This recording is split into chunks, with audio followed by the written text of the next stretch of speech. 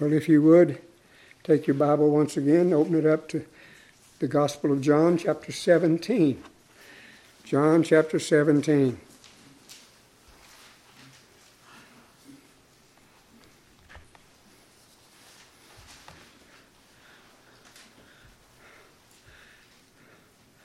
I want to begin with verse 6 now, if I could, and read down through verse 17. This morning I want to speak on the victorious salvation that is anchored in eternal love. The victorious salvation that is anchored in eternal love. John chapter 17, verse 6 and following. You follow along, if you would, in your Bible. We read this just a few moments ago, and what a joy it is to be able to read it again. Verse 6, Jesus, as he prays to the Father, says, I have manifested thy name unto the men which you gave me out of the world. Thine they were, and you gave them to me, and they have kept thy word. Now they have known that all things, whatever you have given me, are of thee. For I have given unto them the words which you gave me, and they have received them, and have known surely that I came out from thee, and have believed that you did send me. I pray for them. I pray not for the world, but for them which you have given me, for they are thine. And all mine are thine, and thine are mine, and I am glorified in them. And now I am no more in the world, but these are in the world, and I come to you. Holy Father, keep through your own name those whom you have given me, that they may be one as we are. While I was with them in the world, I kept them in your name. Those that you gave me I have kept, and none of them is lost, but the son of perdition, that the scripture might be fulfilled. And now I come to thee, and these things I speak in the world, that they might have my joy fulfilled in themselves. I have given them your word, and the world hath hated them, because they are not of the world, even as I am not of the world. I pray not that you would take them out of the world, but that you would keep them from the evil one. They are not of the world, even as I am not of the world. Sanctify them through your truth. Your word is truth. Well, I would ask you that you might bow with me again once more in prayer as we ask God to grant his blessing upon the time we spend together for these next few minutes considering his word. Would you bow with me in prayer? Our Father, I sense in my own heart not only an unworthiness, but an inadequacy, Lord, for the task that lays before me. Lord, I'm insufficient for these things. I realize that. But then, Lord, I also know that even as the Scripture says, my sufficiency is of the Lord. And I trust that you would grant great grace this morning, Lord, in enabling me to speak that which you placed upon my heart. I desire to speak, Father, in demonstration of your Spirit and of your power. I pray that you might enable me to speak, Father, in such a way that your word would be heard with the heart, and that it might be heard, Lord, in such a way that it would work effectually in each heart and in each life. Oh, Father, we so desperately need to hear you speak. So speak to us, Lord. Speak to us through your word by the power of your Spirit. Lord, grant us great grace to hear. And Father, grant us great grace to respond in such a way that your word would work greatly to accomplish your purpose in each of our hearts and lives. Thank you, Lord. Thank you for this time and the opportunity to open your word together. All of this, again, Lord, we ask in the name of Christ, our Savior. Amen. Well, last Sunday, some of you will recall, I hope, that I preached from Hebrews chapter 10 and primarily verse 23. Why don't you turn back there with me again for just a moment, would you? Let's go back to Hebrews again for just a little bit. Book of Hebrews. We'll go back where we were last week. Hebrews chapter 10. Now, I want to do this, and I want to, if I could, take a few minutes this morning to review just a little bit of what we considered last week, because I really kind of want to reinforce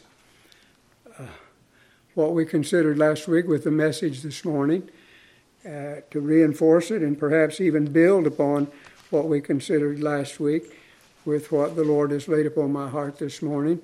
And I know that there were some of you who were not here last week, and so for that reason, as well as perhaps just a refresher for the rest of us, I'd like for us to do just a little bit of review this morning before we go on to consider what the Lord has placed upon my heart from John chapter 17.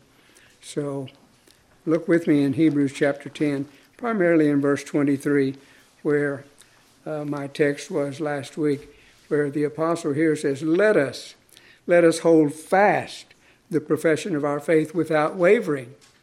Let us hold fast the profession of our faith without wavering. And if you recall, that basically was the text for my message. And the title of my message was, Get a Good Grip on It. Get a good grip on it, because that's basically, I believe, what the apostle was telling us here when he tells us to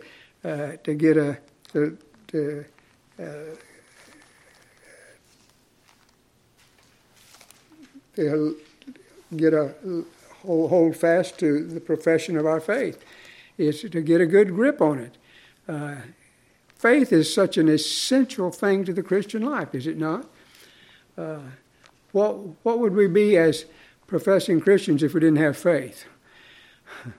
We wouldn't be Christians at all, would we? Faith is an absolute essential in the Christian life. As a matter of fact, if we were to go back or turn on over to Hebrews, the 11th chapter, and the 6th verse, we would find there that the writer in Hebrews would say that without faith it is impossible to please God. Impossible to please God without faith. Faith is an absolute essential. And so we find the apostle here telling us that we need to hold fast to the profession of our faith without wavering. Without wavering. And how thankful we need to be for that next part of the verse which says, for he is faithful that promised. The Lord knows our weakness, doesn't he? He knows how frail we are. He knows that there's not even a solitary one of us that's able to really hold on to what he's given us as we ought to. Not a one of us. And so he's faithful. He's faithful to do for us what none of us are able to do for ourselves. And how thankful we are for that. And that's true of every part of our salvation, isn't it? Salvation is of the Lord, beginning to end. And the faith that we exercise in this life we call the Christian life is not really our faith, is it? It's the gift of God from beginning to end. As a matter of fact, in regeneration, when the Spirit of God moves, comes down and touches the heart and life of one who is dead to God, quickens them, makes them alive in that which we refer to as regeneration or the new birth, being born again. One of the first things that the Spirit of God does is he plants in the heart saving faith. It's the gift of God, isn't it? Ephesians 2:8, a very familiar verse that most of us who are Christians have come to be acquainted with, tells us, for by grace are you saved through faith, and that not of yourselves. It's the gift of God, not of works, lest any man should boast. And so saving faith is the gift of God. God gives us faith to enable us to lay hold of Christ and to trust Him for our salvation. And thereafter, the faith that we exercise, by the way, we are to live by faith, aren't we? Once we become a child of God by faith in the Lord Jesus Christ, we're to live by faith. Time and again, the Apostle Paul tells us that we're to live by faith, quoting the prophet Habakkuk. We're to live by faith. We're to walk by faith and not by sight.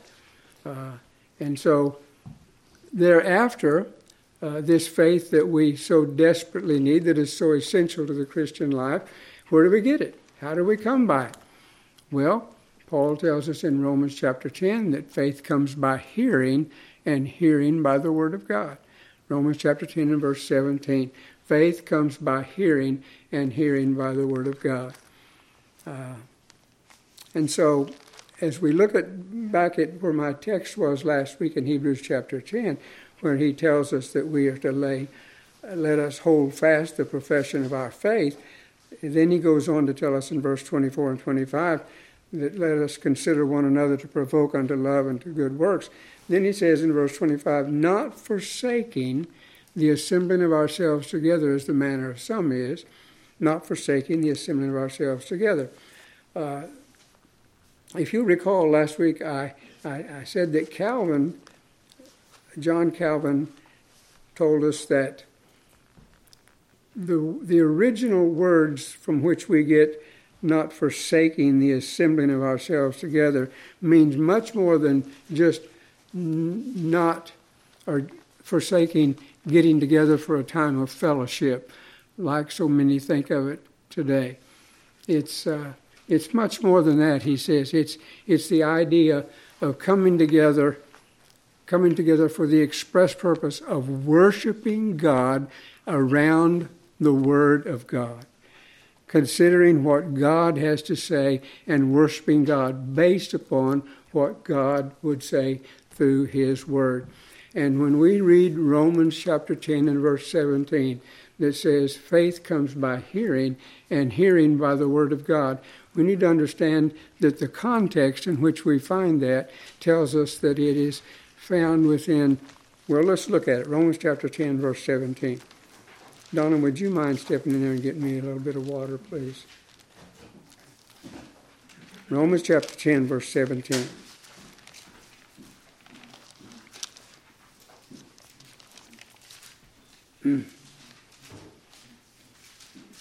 If you look at verse 17, it says, So then faith comes by hearing, and hearing by the Word of God. But if you look even at the verse just before that, verse 16, says, But they have not all obeyed the gospel, for Isaiah said, Lord, who hath believed our report? That's what the King James says. But literally, the words in the original Greek says, for Isaiah says, Lord, who hath believed the hearing of our preaching? Who hath believed the hearing of our preaching? And look even at the verses previous to that. Thank you, Donna.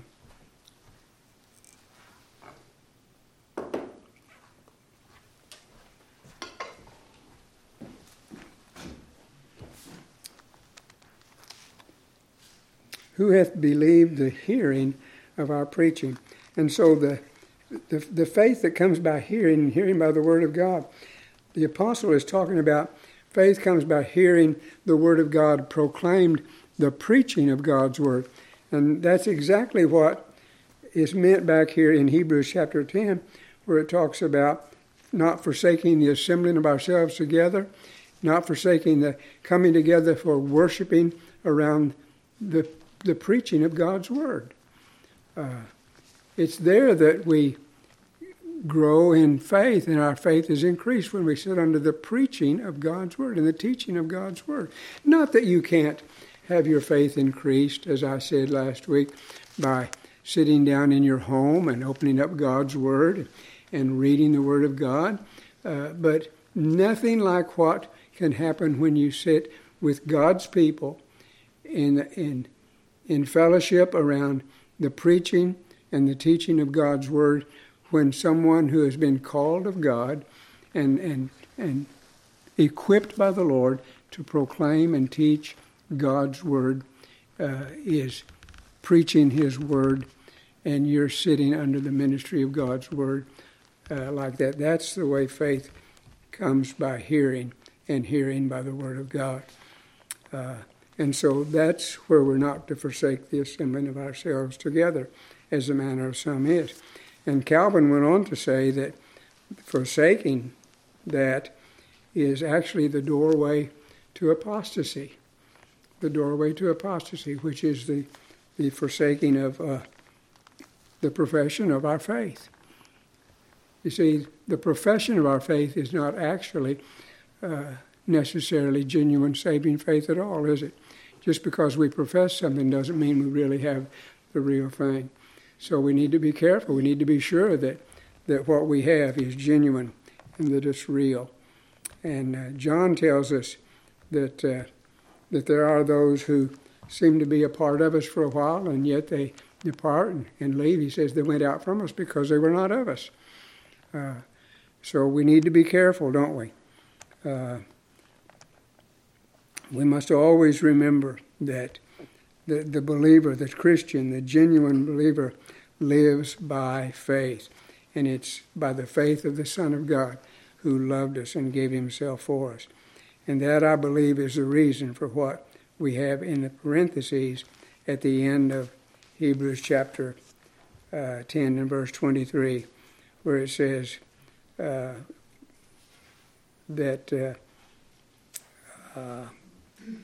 He is faithful that promised.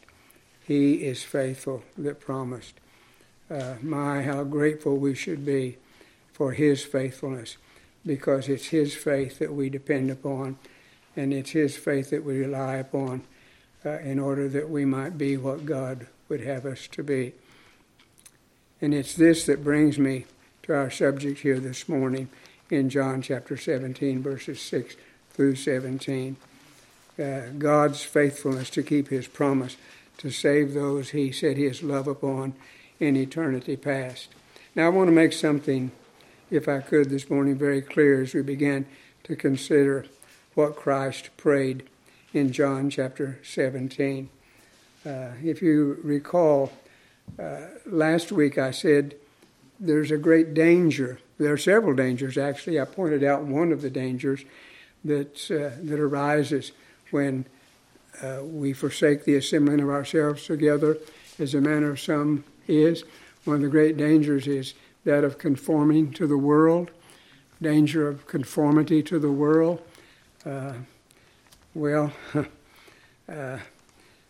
In John chapter 17, I think that we learn that the only thing that will counter, or the only thing that will prevent or triumph over conformity to the world, is our faithful Father's promise to conform us to the image or the likeness of His Son, the Lord Jesus Christ.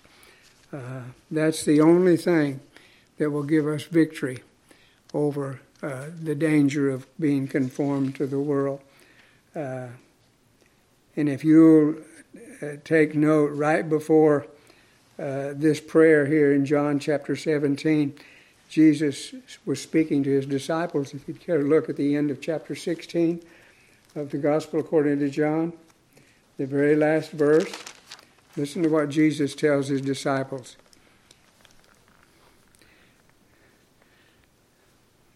Chapter 17, verse 1 begins with these words, I think. King James says, "These words spoke Jesus and lifted up His eyes to heaven." In the ESV, it's a little clearer. It says, when Jesus had spoken these words, well, it's talking about the words at the end of chapter 16, where it says, "These things I have spoken unto you, that in me you might have peace. In the world you shall have tribulation, but be of good cheer. I have overcome the world." Jesus has overcome the world. He has overcome the world. And it's in our being conformed to the likeness of Christ and being united to Him that we find our victory in overcoming the world as well, isn't it? In 1 John chapter 5 and verse 4, John tells us, "Whosoever is born of God overcomes the world. Now what it said, whatsoever is born of God overcomes the world, and this is the victory that overcomes the world, even our faith. Being born of God unites us to the Lord Jesus Christ, does it not? Being united to the Lord Jesus Christ assures us of being victorious over the world. Uniting to Him and being conformed to His image gives us victory over the world. Well, the entire prayer of our Savior, the Lord Jesus, here in John chapter 17, is worthy of thoughtful, prayerful exposition. There's so much here. So much here. Donna came up to my study last night as I was studying and going over this, and so many times I just sat there shaking my head, thinking about all that was there. And she came up there, and I told her, I said, there's just so much. I don't know. I said, it's almost like getting on a horse, and a powerful horse, and the horse getting the bit in its teeth and just taking off and running, and with the reins you're just unable to get him to slow down, to get him to stop, and there's just no way to get off even. And that's kind of the way it is with this passage of Scripture here. I found myself there's just no place to get off. There's just no place to stop. There's so much here. And so God willing, I was thinking Justin or I need to consider doing a careful study of this entire chapter with you sometime, and I would hope that the Lord would move in Justin's heart to perhaps sometime in the near future maybe lead this body of believers here through John chapter 17. There is just so much here that I think would be beneficial to all of us. The Lord Jesus covers so much in one chapter that's so amazing and so instructive for all of us. So you pray with me to that end, that perhaps the Lord would move in Justin's heart to consider John chapter 17 somewhere down the road before too long in preaching and teaching the Word of God. Well, God willing, the Lord will lead in that direction. But this morning, we want to look primarily at verse 6 and verse 17 of John chapter 17. Not that I necessarily want to ignore those verses in between, because I do want to point out just a few things, but and we're only going to have time to just maybe glance at verse 6 and verse 17, because time will get away from us real quickly here this morning. But I will mention a couple of important points found in these other verses before we really look at verse 6 and verse 17. So if you would, look with me at verse 9 to begin with. Verse 9, where Jesus said, I pray for them. I pray not for the world, but for them which thou hast given me, for they are thine. Here in verse 9, Jesus makes it very clear who he's praying for and who he is not praying for, doesn't he? Very clear who he's praying for. He's praying for those that the Father gave him in eternity past. Those that the Father gave him. That's who he's praying for. And he's not praying for anyone else. Why is that? It's because they belong to him. They belong to him. Verse 10, all mine are thine, and thine are mine, and I am glorified in them, he says. He's glorified in them because he saved them, and they've glorified him by confessing him as their Lord and the one who has redeemed them and saved them by shedding his blood for them. And they glorified him by confessing him as their Savior and their Lord. And so he prays for them. He prays for them. and for them alone. And then verses 11 through 16, and that's a number of verses, isn't it? But quickly, Jesus acknowledges to the Father that though he is no longer in the world, in these verses, he says those that he's praying for are in the world. And that's you and I. We are in the world, aren't we? And what we're dealing with, because we are. Every day, what we're facing. And Christ is praying for us. How thankful we are for that. Because we are in the world. And he asks that the Father keep or protect those that he gave to him, and that he not only protect, but that he create a unity among those that the Father gave him. A unity like that unity that he has had with the Father. You remember the psalmist said in Psalm 133, he said, how good and how pleasant it is for brethren to dwell together in unity. That's what Jesus was asking the Father to create, among those that he prayed for. Unity, oneness, and oh, how desperately that's needed today. There's such division, such separation, it seems, among those who profess to be God's children. Oh, how thankful we are that Jesus is praying that the Father would create a unity among his children. And then he asks that they might have joy, but not just any joy. Did you notice that? Look at verse 13. Verse 13. And now come I to thee, and these things I speak in the world, that they might have my joy fulfilled in themselves. He prays that those he's praying for, he asks the Father that those he's praying for might have his joy in full measure in them. Can you imagine?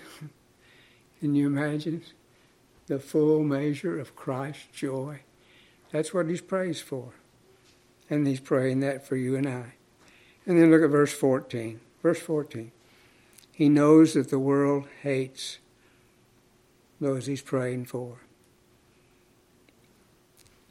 And he knows that they're living in a world that's in the power of the evil one.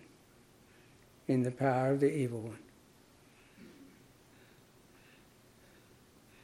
And so he prays in verse 15 that his Father would keep him from the evil one. Oh, and in light of what Justin has been preaching from Ephesians chapter 6, it's so important for us to consider this, isn't it? So important for us to consider this, that Jesus is actually right now interceding, even as he did in this prayer recorded in John chapter 17. He continues at the Father's right hand to intercede and to pray that we be kept from the power of the evil one. How grateful we should be. How humbled we should be that our Lord prays that for us. Very quickly now, verse 6. Verse 6. Verse 6 tells us 4 things about Christ's followers, that those who were his disciples. In the first place, they were gods. They were gods. They did belong to the Father. All right? Secondly, God gave them to his Son, the Lord Jesus. In the third place, Jesus has revealed or made known God's name or who he is to those that the Father gave him. And then the fourth place, they have kept or obeyed his word.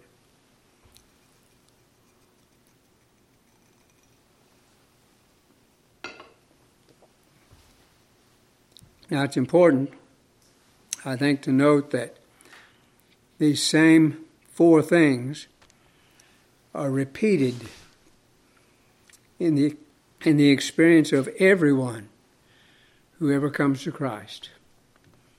The same four things are repeated. When you came to Christ, you can expect these same four things to be found or to be seen in your life. And so can I. First of all, let's look at it. As Jesus said, in the first place, we once belonged to God, as did and as does everything that has been created. Stop and think about it. There was a time when we all belonged to God, as does everything that God created.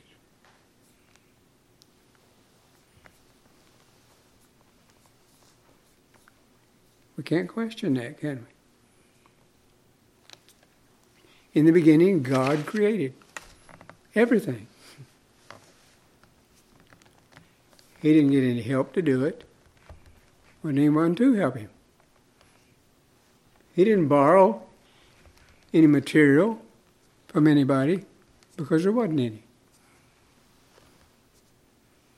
He spoke everything into existence out of nothing. And what he created belonged to him. And that included everything. Everything.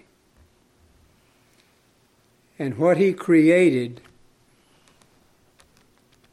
he had the right to do with it as he pleased.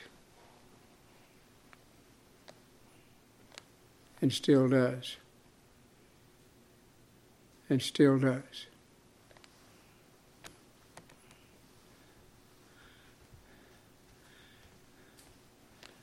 Need to give some thought to that. Oh, there are those who talk about God not being fair because of what he does in someone's life and doesn't do in someone else's.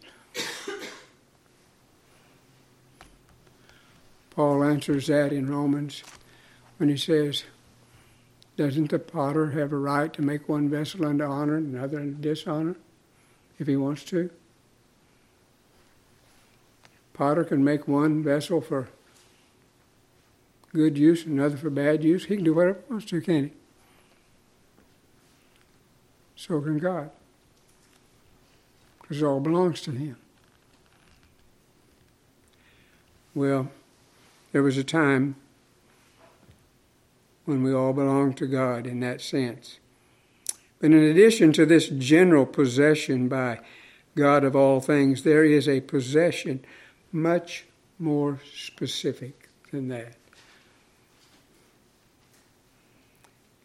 It's the possession of an elect people, chosen to be a holy people, a people delivered and set free from slavery to sin and adopted into his family.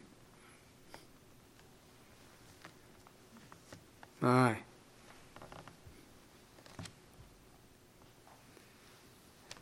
That's a little different kind of being belonging to him, isn't it? Some of you are quite familiar with Ephesians chapter 1, beginning with verse 3. But let's look at it again. I never tire of reading this. Ephesians chapter 1, beginning with verse 3, going down through verse 7. Listen to this. The Apostle Paul writes, Blessed be the God and Father of our Lord Jesus Christ, who has blessed us with all spiritual blessings in heavenly places in Christ, according as he has chosen us in him before the foundation of the world, that we should be holy and without blame before him in love, having predestinated us unto the adoption of children by Jesus Christ to himself, according to the good pleasure of his will, to the praise of the glory of his grace, wherein he hath made us accepted in the beloved, in whom we have redemption through his blood, the forgiveness of sins, according to the riches of his grace. Aye. That's a different kind of possession, isn't it? That's a different kind of belonging to him. Oh, We're a purchased possession, aren't we? A purchased possession. We belong to Him. We belong to Him. My goodness. And these, by the way, God has predestined and promised to conform to the likeness of His Son, hadn't He? Romans chapter 8, verse 28 through 30.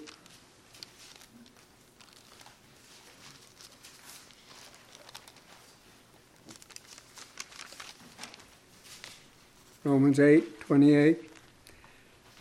Oh, it says, and we know that all things work together for good to them that love God, to those who are the called according to His purpose. For whom He did foreknow, He did also predestinate to be conformed to the image of His Son, that He might be the firstborn among many brethren. Moreover, whom He did predestinate, them He also called. Whom He called, He also justified. And whom He justified, He also glorified. My goodness. My goodness. Chosen to be His in eternity past. Did everything that was necessary to make it so too, didn't He? To make it so. And so in the first place, we belong to Him. We belong to Him. Secondly, Jesus repeatedly spoke of those that the Father has given Him. Those that the Father has given to Him.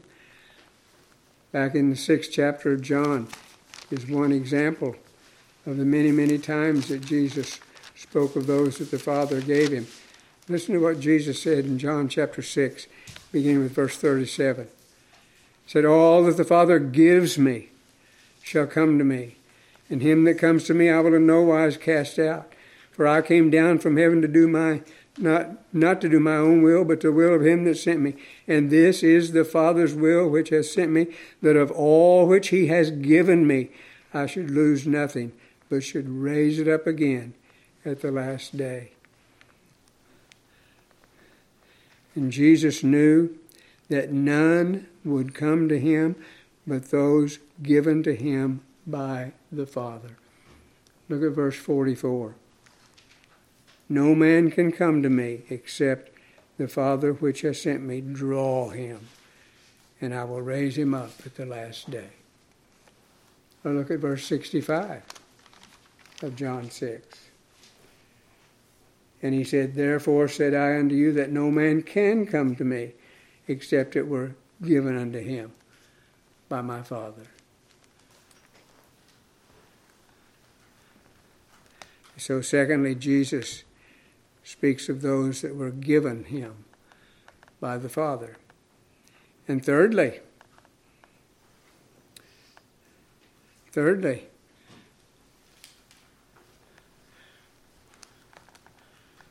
where it said that Jesus had revealed or made known God's name or who He is to them, there were undoubtedly many names, theologically speaking, that Jesus used to describe or teach the attributes of God. Oh, but listen. But the unique name of God used most often by Jesus when addressing God was Father. Father. Did you ever stop and think about that? The unique name that Jesus used most often when addressing God was Father. My Father. My Father. James Montgomery Boyce wrote this. He said, prior to Jesus, no Israelite ever addressed God directly as my Father. Yet this is what Jesus does always. He always called God Father.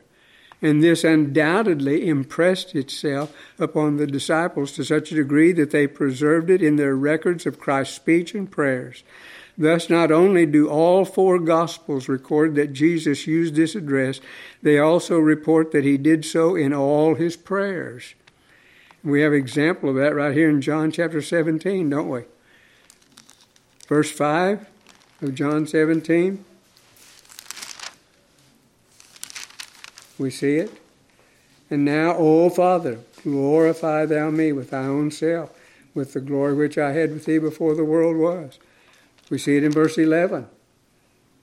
And now I come, and now I am no more in the world, but these are in the world, and I come to thee, Holy Father. We see it in verse 21. That they may all be one as thou, Father, art in me, and I in thee. We see it in verse 24 and 25. Father, I will that they also whom thou hast given me be with me where I am, that they may behold my glory which thou hast given me. For thou hast loved me before the foundation of the world. O righteous Father, the world hath not known thee, but I have known thee, and these have known that thou hast sent me. The only exception in all of Jesus praying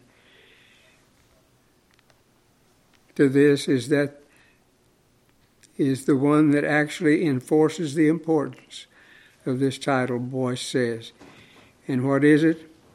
It's the cry from the cross, found in Matthew 27 and in Mark 15. My God, why hast thou forsaken me? The only exception to all of Jesus praying, that it's not my Father, but here it's my God, why have you forsaken me? It was pronounced here that Jesus realized that he was facing the judgment and the wrath of God. Because of what? Because our sin, all of our sin, was placed upon him. And he was dying in our place, shedding his blood to pay the price for our sin, suffering the curse of God on behalf of sinners.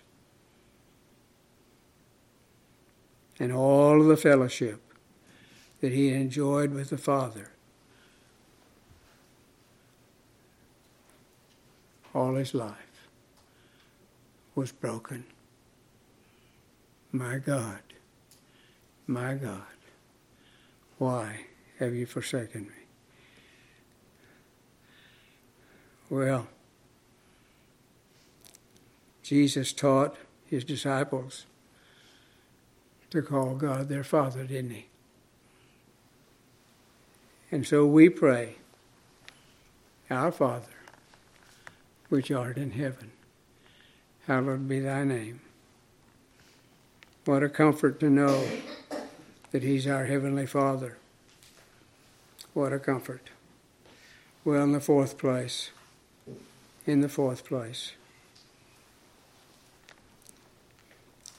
Jesus said, they have kept thy word. They've kept thy word. Well, the disciples of the Lord Jesus keep or obey the word of the Lord, don't they? They keep or obey the word of the Lord. Back in the 8th chapter of John chapter 8, you better look at that with me in verse 31. The last part of that verse is, Jesus said, if you continue in my word, then are you my disciples indeed. If you continue in my word.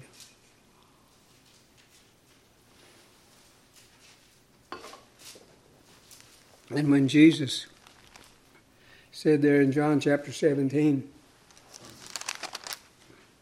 they have kept thy word, that's what he means. It's not just keeping the word, it's continuing in the word. Continuing in the word. Or as James tells us, back here in James chapter 1 and verse 22 and following. Some of you are very familiar with what James tells us here. In James chapter 1 verse 22 and following. He says, but be ye doers of the word, and not hearers only, deceiving your own selves. For if any be a hearer of the word and not a doer, he is like a man beholding his natural face in a glass. For he beholds himself and goes his way, and straightway forgets what manner of man he was. But he who looks into the perfect law of liberty and continues therein, he being not a forgetful hearer, but a doer of the work, this man shall be blessed in his deed. A doer of the word of God, continuing in the word of God. Now very quickly, we need to go on down to verse 17. Verse 17. Where Jesus prays, Father, sanctify them through thy truth. Thy word is truth. Now the word sanctify simply means set apart to be holy. Set apart to be holy. Sanctification is the process by which God works in us to conform us to the likeness of the Lord Jesus Christ, who is holy. And so Jesus is praying here that God would do just that. That we be set apart to be holy, and that he do such a work in our hearts and lives to conform us to the image of Christ, that we would be holy as he is holy. And how does he do this? Through his word, and by his word, which is the truth. Which is the truth. And isn't Jesus himself both the truth and the word? Is that what he said? John began his gospel how? In the beginning was the Word.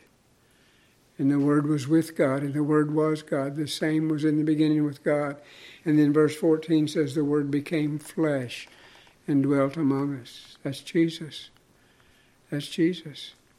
And in the 14th chapter of John, verse 6, Jesus said, I am the way, the truth, and the life. And so Jesus is the eternal Word of God, and he is the truth. He is the truth. Oh, do you remember the caution? Do you remember the warning that we found in Hebrews?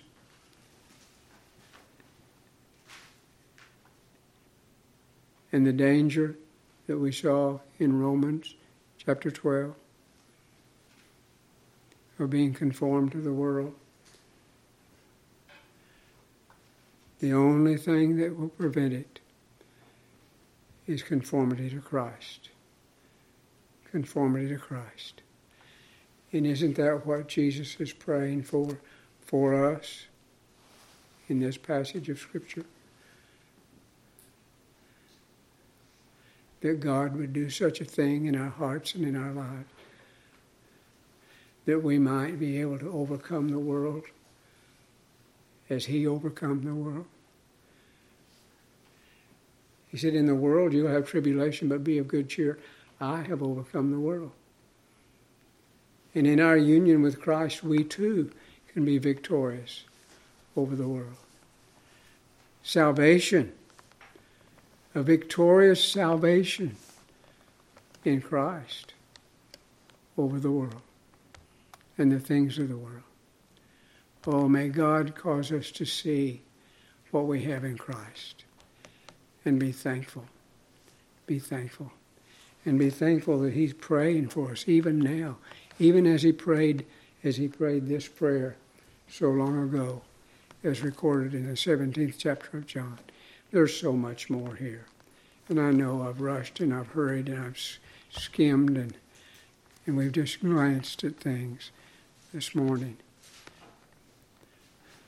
I pray that God will enable us to come back sometime and look much more closely at the things that Jesus prays in the 17th chapter of John. May God help us to take to heart what he says and what's there for us this morning. Let's pray.